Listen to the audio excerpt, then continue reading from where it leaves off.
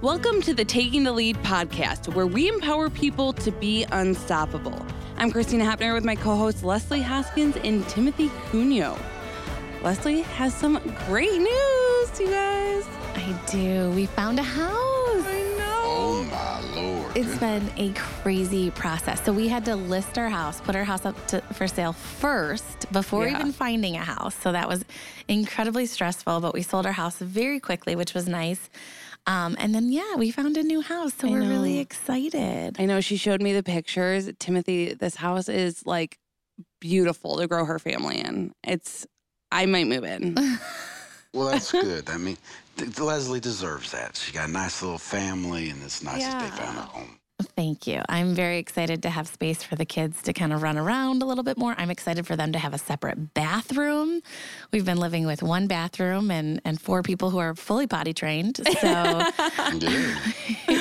fully potty trained. It's been an experience. I'm looking forward to having multiple toilets in the house. That'll be great for everybody. Yes. Does it have a man cave? It doesn't have a man cave, I don't think. Anyway, at least not yet. Who knows what my husband's plans are for the basement, but I don't see it as a man cave. But she has an extra bedroom for me. Oh, no.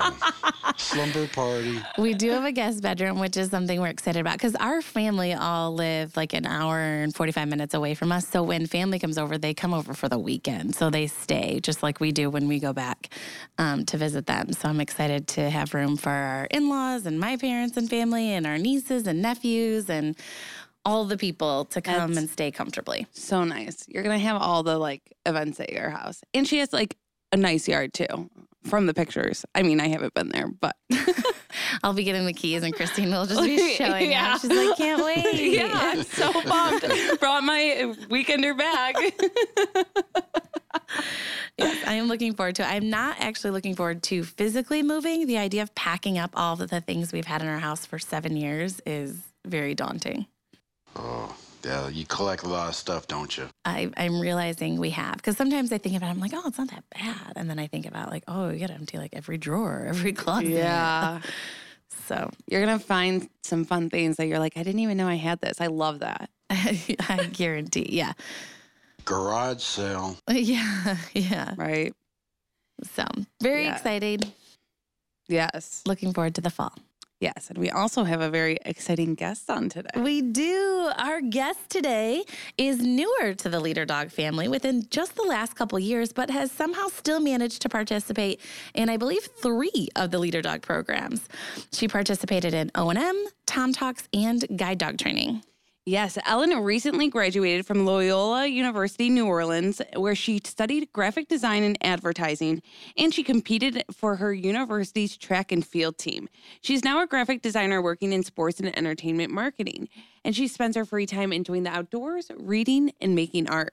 Welcome to the podcast, Ellen. I'm glad that you're here. Can you tell us a little bit more about yourself? Thank you. Yeah, it's a pleasure to be here. This whole vision loss situation is very new to me, but it's been great that I was able to find Leader Dogs pretty early on in the process. And it's just been incredibly helpful to have them assist me through the journey. Do you mind telling us a little bit about your vision and kind of how you were diagnosed and when, kind of a little history, if you don't mind? Yeah, definitely. So the short answer to that question is I have retinitis pigmentosa. But the much longer answer to that question is I actually didn't know that I was legally blind until quite recently, even though I likely have been my entire life. So I can explain that a little bit better. Yeah. I'm curious how, because obviously you've had your vision like this your whole life, so you knew nothing different. I guess, how did you find out? Yeah, so I was diagnosed with RP when I was 10, I want to say. I'd seen a regular optometrist and they saw some specks in my eyes and sent me to a retinal specialist. But all they told me was that I was night blind and that my peripheral vision was not very good and that they didn't really know how or if it would progress. And so that was kind of that. And I just moved on with my life. And then you fast forward to 2021, I was graduating college, trying to figure out what I was going to do with my life. And I had some concerns about being independent with my inability to really travel at night at all. So I decided to go back to the doctor and kind of explain the situation to them, because I thought about a guide dog for night travel, but when I made some phone calls about that, I pretty quickly discovered that I wasn't eligible because I wasn't legally blind. I just couldn't see at night. But when I talked to the doctor about that, he immediately interrupted me and was like, "Oh, no, you are legally blind. You have been." That's But crazy. they didn't really explain that to me. That's just a crazy way of how you went through your life with retinitis pigmentosa. My story has just been a slowly degeneration, but yours is a little bit different. It just shows you how much difference of people's losing their vision in life. It's crazy how the stories are different. Yeah, and I think it's pretty wild. A lot of people hear my story and they're like, "Well, how did you not know you were blind?" But it's all I've ever seen. Like, I don't know what it's like to look through someone else's eyes, so I don't know that I have a much smaller field of vision than most people. That is such a good point, Ellen. I think it's so many people, you just learn to live with it. You adapt. It's kind of like survival, whatever you've got, you use to the best of your ability, and you don't know any different. And that happens to so many people. But so were you a driver previously, or have you never driven? So I did used to drive. I had like horrible anxiety while I was doing it, but I thought I just, didn't like driving. A lot of people don't like driving. And luckily I lived in the middle of nowhere. So there wasn't a lot of other cars on the road. And I didn't drive at night, obviously. So I didn't really end up driving a lot of places just because. Yeah. And it's crazy because you didn't know. So you just, went and got your license like every other 16-year-old would and did all of that. And it's funny because don't they do the eye test at the. Well, yeah, but if she's got pretty good. Yeah, they only test your like visual acuity. That is true. I didn't even think about that. Wow. So I wonder, like, really at what age you were legally blind? Yeah, I mean, when I was diagnosed, I guess I was 10, and I was legally blind then, which I think it's kind of wild. They didn't disclose that information to me, but we're working through it now. That is insane to me, Ellen, that you went in at 10 and you were most likely legally blind then, and nobody mentioned that as like a... I very clearly remember the language they used being that your peripheral vision isn't very good. I'm like, isn't very good versus being blind is like kind of different. Well, right, because think of all the services that you missed out on. Exactly. That was the most frustrating part for me is like I could have had a cane in my hand when I was 10 instead of trying to tackle all of that, in my 20s. So how did you hear, I'm curious, you recently found out that you are legally blind. How did you hear about Leader Dog?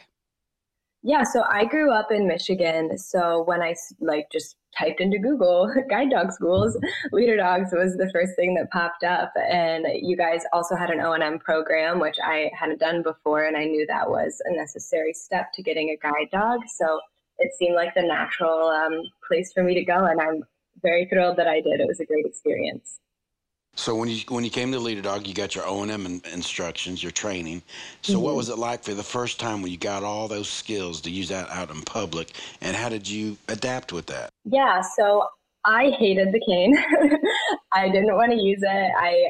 Like I've said, it all happened very quickly. So I hadn't really gotten my mind wrapped around the fact that I was blind yet. So I didn't feel like I needed to use a cane. I was like, well, I'm not really blind. I don't need this. But I did. So I have to give all the thanks in the world to my O&M instructor, Christy, who not only did a fantastic job of teaching me the techniques of using a cane, but really helped to show me how much I could benefit from acknowledging that I need help and that I'm blind and these things can assist me. Yeah, that is amazing. And I remember when you were here for O&M, I was doing pictures and video for digital marketing, and I met you when you were at Oakland University, and you guys were walking on the campus. That was really cool to kind of just chat with you and get to know you then. And because you were already out of college, right? I had just graduated. Yes. Mm-hmm. So you didn't have to go back to a college campus. So was it different for you to practice on a college campus? For me, it was different being back in Michigan. Like I said, I grew up around there, and then I went to school out of state, and I had just been back home again. So it felt kind of weird that it was like, I haven't really been here for 4 years, and now here I am using a cane, and was almost like nervous about seeing people that I knew and having to explain all of that to them. You bring up a really good point. That's something we talk about often is, nobody's excited to use a cane typically. And so that's a really big adjustment. And there's this little bit of a bubble when you're at Leader Dog and on our campus. If it feels safe, everybody else is using a cane, so it's comforting. Your instructors are there to support you. I know Christy was a really good instructor for you. You guys got along really, really well. But then transitioning back home. So you're kind of leaving this little safety bubble. And then now you're back to your home environment, traveling with the cane. What was that like? What were those conversations like as people started to see you with this cane? Yeah, it was definitely a challenge for a lot of people, like a lot of reasons, both for how I was feeling about it and the way people responded to it. Because on my end, I still was, I don't want to say I was in denial. Obviously, I was using a cane, but I felt like I don't really need this. And I felt like I needed to explain that to people, which isn't really true. And I've definitely gotten a lot more comfortable with that now. But it also was just challenging for people to see me using a cane, because anyone that knows me at all knows that I'm incredibly passionate about art and design, and I'm constantly making things. So it's really hard for people to reconcile, like, how is this girl blind? But I guess I've gotten better at giving my spiel about what I can't see. And hopefully people are starting to understand more that being blind doesn't mean seeing nothing at all. Yeah. And that's an amazing point, because we have so many clients that do art and that sort of stuff. You can still, you adapt in a different way. You do things in a different way. And it's like anyone who's an artist or, a musician, everyone does things in different ways. So it doesn't stop you from doing what you love to do. No, not at all. And in a lot of ways, I feel like my vision has really influenced the style that I draw in a lot, which I didn't realize. I've always drawn in a particular way with like a lot of detail in small spaces. And I just thought that was how I drew. But looking back now, I'm like, well, I'm drawing where I can see. Like, I can't see the whole picture at once, but I can see all the little details. So that's why I draw in that style. That's really interesting. I hadn't really thought about that, but you're right. Like, looking back, that probably is exactly why you're drawing, kind of starting in this small detailed and then gradually expanding it as you're moving your vision and your eyes around. I'm so curious too. A lot of times when clients come to campus, we give them the cane, right? And we introduce them and we're like saying that this is going to help in so many different ways. We talk about it being an extension of your body, taking it everywhere. And so many times we'll see clients, right? We finish up the lesson, they fold up their cane, put it in their pocket, and then they just go walking back into the building because the lesson's done and they don't fully adapt the cane into their lifestyle. And that's a really, really tricky thing to do. But have you found that carrying the cane with you all the time, and or now you have a guide dog, has it helped kind of answer or make some situations a little bit more comfortable? Like if you were to accidentally knock into something, or if somebody's waving and then you don't wave back, has it made those types of situations and conversations a little bit easier? Oh, absolutely. That's definitely something I struggled with my whole life growing up. Is I was constantly afraid of running into someone, especially like running into someone who's older or maybe like not in great health. And I'd end up looking just like a really inconsiderate young person.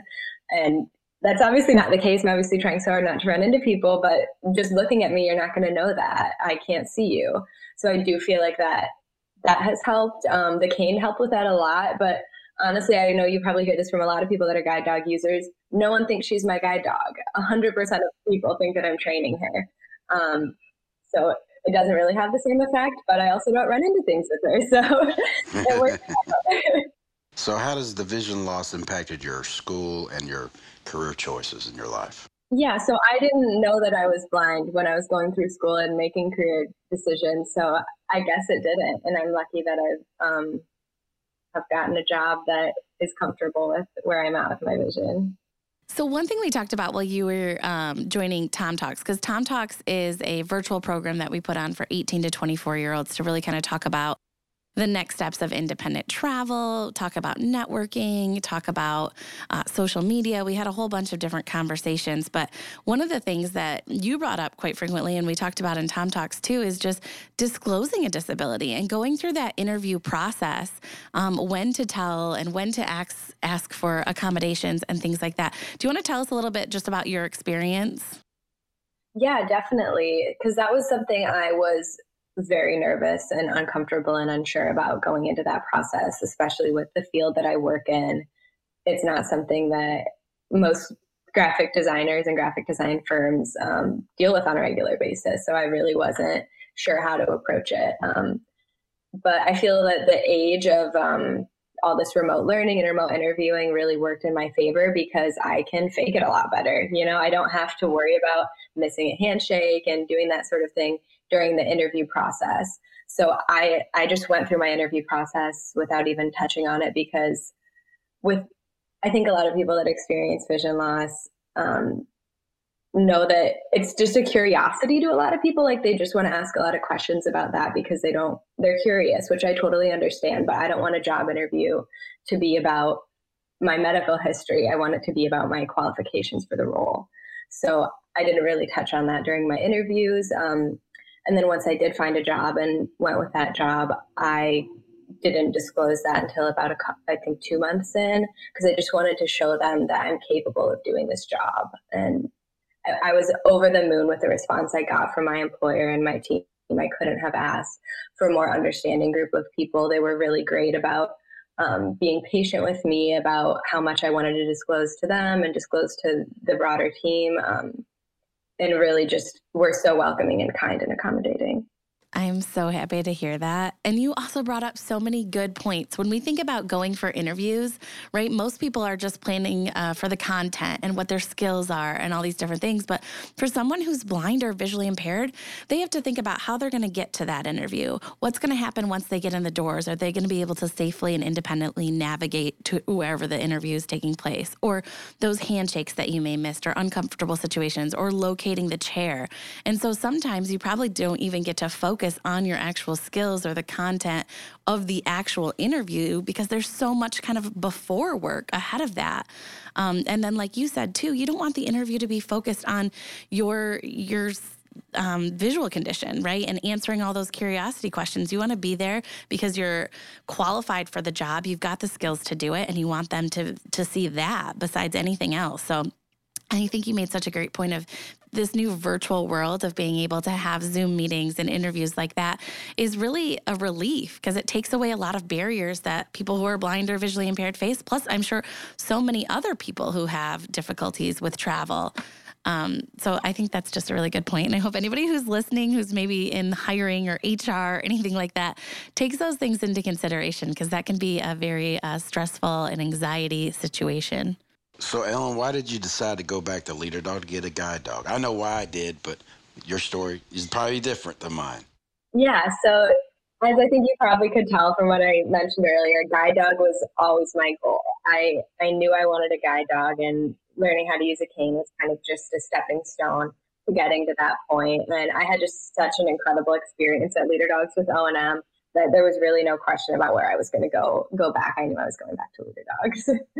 And so you came, not too long ago, right? Yeah, I was just there at the end of February. And tell us about it. Tell us about your guide dog. Be careful what you ask for because I will talk about how incredible my guide dog is all day. I am just so in love. I have never been happier or more confident. I feel like a completely different person with her. Oh, love to hear that. What kind of dog did you get? She is a yellow lab. She is, I don't want to be mean to any other dogs, but she is the prettiest dog in the world. Yes. And what is her name? Wyndham, but she also goes by Winnie. Oh, her little ears are just perked up. Oh, she's like, me? Who, me? And so you've only been working with her since February. And I guess what has that been like? What was that transition like? You come to Leader Dog, you work with the trainers, the instructors, with your guide dog, but then you have to go home and you have to do everything. And you guys have only been a team for, less than half a year. What has that been like? Yeah, I am just absolutely in awe of her and how quickly she has adapted and really just made this home for her. Like you mentioned all those things about, you're in a really safe environment at Leader Dogs and, there's people watching you and making sure that you're doing everything right. So I was definitely nervous to go back home and tackle the world alone, but she is just an absolute rock star. Every time we kind of push the limits on doing something that I'm not really sure if we're ready for it yet, she just blows me away every time. And have you guys really started melding together, or is it real quick? Did it surprise you how well and how quick it happened for you guys? Oh, absolutely. I mean, I feel like she just knows exactly what I need all the time. Like, she's always a good dog and she's always focused, don't get me wrong. But when we're making our regular routes just around my neighborhood and just like exercise walks, her nose might be on the ground, sniffing around a little bit more. But when we're in really crowded areas where I really need her help, she's just absolutely locked in. She's like, I know my mom needs me right now. I am 100% focused on my job. It's incredible how intuitive the dogs are, and they really recognize situations they can get away with maybe just a little bit more when they really need to be focused. They're just like kids in that sense. Exactly. And I can say she also, maybe this isn't a good story because perhaps she's not obeying me here, but I'm an ice cream lover. Like, that's an understatement. I have an obsession with ice cream. And I swear this girl, she finds every ice cream shop. Like, I'll be in a completely new city I've never been in before, just walking down the street, and all of a sudden she's pulling me to a door, and I look up, and it's an ice cream shop. Like, I don't know how she does it, but she just knows what I need. Oh my gosh, I love that so much. I told this story to my parents, and they're like, "You're making this up. Like, you have to be lying right now. There's no way that happened. Like, you told her to go there." But no, she just knows what I want. That is so funny. So who was her trainer? We'll have to talk to them. Are they an ice cream lover as well? I don't know. I think so. I worked with Kevin, and he just made the absolute best match here. I just want that. And I'm like, this dog is perfect for me. That's so funny. Yeah, the match is a huge, huge thing. And we've talked about that a couple different times, but there's so much that goes into it. And then a lot of it is, I think, just that little gut instinct and magic that the guide dog mobility instructors have. The knowledge there is incredible. Yes. I just can't get over that she keeps taking you to ice cream shops. Like, man. Does she get like a pop cone? Is that her motivation too? Yeah. Okay, so I haven't done that yet because I'm afraid that she'll like be even worse out. Oh, yeah. If she starts getting figure maybe I'll wait till she's a little bit older. Yeah. I mean, she might never take you anywhere else once you give her that pop cone. Exactly. You'll be like, go to work, and she'll take you to, the ice cream shop down the street. So what is the biggest difference then that you would say from traveling with the cane to now traveling with your guide dog? Oh my gosh. I mean, where do I even start? I've never traveled so confidently in my life as I have with her. And while the cane worked wonders in making me feel more confident and like not having to be constantly focused on seeing things, it's still a lot of work, trying to use a cane, especially as someone who is new to using the cane. Like, you're focused on making sure you're using the cane the right way. I guess I don't know if I'm explaining that right. But when I'm walking with Winnie, it's just like I'm a regular person just walking down the street. I'm not focused on running into things. I'm not focused on tripping on things. I just know that Wyndham has me taken care of. We hear that so often too from other clients as well, is when they talk about the difference between the cane and the guide dog. But I know Leslie, Leslie is rolling her eyes at me right now because we all know that she's a certified orientation and mobility instructor. So she loves the cane. But don't get me wrong, it makes me so happy to hear about all these wonderful relationships and knowing that you guys are all out there traveling independently with your guide dogs. That delights me more than you'll ever know. But sometimes, that cane gets a bad rep, and it's not fair. You know what, though? I feel horrible trashing the cane because it's so good for so many people, but just not for me. From what I've learned from Leslie, you always need those skills. So those skills always come number one. That's right. So you are number one, Leslie. Thank you. Christina's talking me through it. I'm going to be fine, guys. Everybody needs to dust off their cane every once in a while and keep those skills up. Right. And, the important thing here, too, is that those cane skills, right, are kind of those prerequisites. You can't be successful with your guide dog if you don't go through that orientation and mobility first. And so that you can be confident when you're traveling, that you guys are both confident travelers. So when you're giving commands to your guide dogs, it's correct. Of course, they're going to, assist you if you make the wrong choice and stuff like that. But you guys are helping them just as much as they're helping you. That's why it's such a good team. You guys are both putting in 100% effort. So I guess I'll allow it. No, man, she does not want to allow it at all right now. She's dying. She's like, just please say that you love your cane more. I know you guys do. It's hard to compete with. I know. I love that my cane allowed me to get my dog. How's that? You know what? Ellen, There I we think go. we need to write that down. That's like a t-shirt. Yes. Leslie is smiling so big right That's now. a good slogan. I like it. Yes. They all go together. As long as everybody is traveling independently, that is the goal and mission of Leader Dog, is that people are traveling independently, whether that be with a guide dog or with a cane. And we're delighted to be part of the journey no matter what. Yeah. And I'm curious because now you're traveling with your dog. Was there things that you didn't expect about getting a guide dog? Like, you said the dog takes you to a lot of ice cream shops, which is great. But like when you interact with people and that sort of stuff, is that different than when you were walking with your cane? Yeah. I guess I've heard from so many people and was fully expecting to have people come up and approach me about my dog. But it's so much more than I expected. It's honestly like being a celebrity with none of the perks of being a celebrity. Because it's just like I can't leave my house without everyone staring at me and 1,000 people coming up and asking me questions.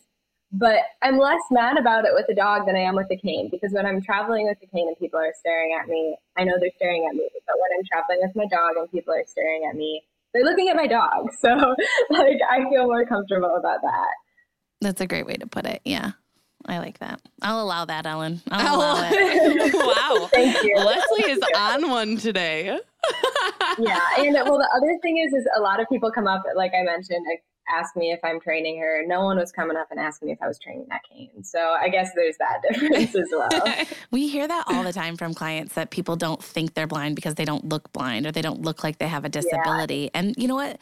That's the case with so many other people who have different disabilities. I'm sure 98% of the people walking around this earth have something going on.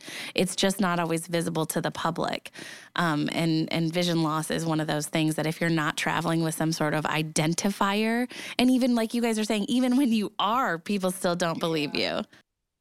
I don't really know how else to better explain it to people when I'm like, I'm walking down the street with a guide dog that's wearing a sign that says I'm a guide dog. I'm wearing sunglasses and a hat. Like what more do you want me to do? Wear a sign that says like, hey, I'm blind? Like this is your fault at this point. Like I'm giving you all the information I can. Well, because heaven forbid that somebody who's blind or visually impaired be traveling independently and not be walking out there zombie-like and needing assistance. Exactly. That's crazy. But hopefully one person at a time, we are changing the public's eye and educating and informing people that people who are blind or visually impaired can literally do anything. They just do it slightly different. Yeah. That is absolutely right. I love that you said that. And I meant to mention that when you were asking about my job, but that's one reason why I think it's so important that if you can, to disclose your disability at work, because I think there are so many people that are such highly functioning disabled people that they don't disclose it because they feel like people are going to look at them differently. But the truth is people don't understand how capable disabled people are because we're hiding it. So like if you can go out and be loud and proud and show your company and your peers and everyone how capable you are, that's how we're going to educate and inform people. That's 100% perfect. That's accurate. I love that. That's the PSA of this episode, Loud and Proud. I love it. Thank you. Well, this has been so much fun and so informative. Ellen, thank you so much for joining us and kind of sharing your journey and your experiences. We really, really appreciate it. Thank you so much for giving me this life-changing dog. And thank you so much for listening to the Taking the Lead podcast. I'm Leslie Hoskins with host Timothy Cuneo and Christina Hepner. We hope you enjoyed learning about Ellen's experiences, and please join us next week as we continue to dive into the world of blindness. And if you'd like to learn more about applying to Leader Dog, you can head to leaderdog.org or call us at 888-777-5332. And don't forget, you can reach us at takingthelead@leaderdog.org with any questions or ideas. If you like today's podcast, make sure to hit subscribe and check us out wherever podcasts stream.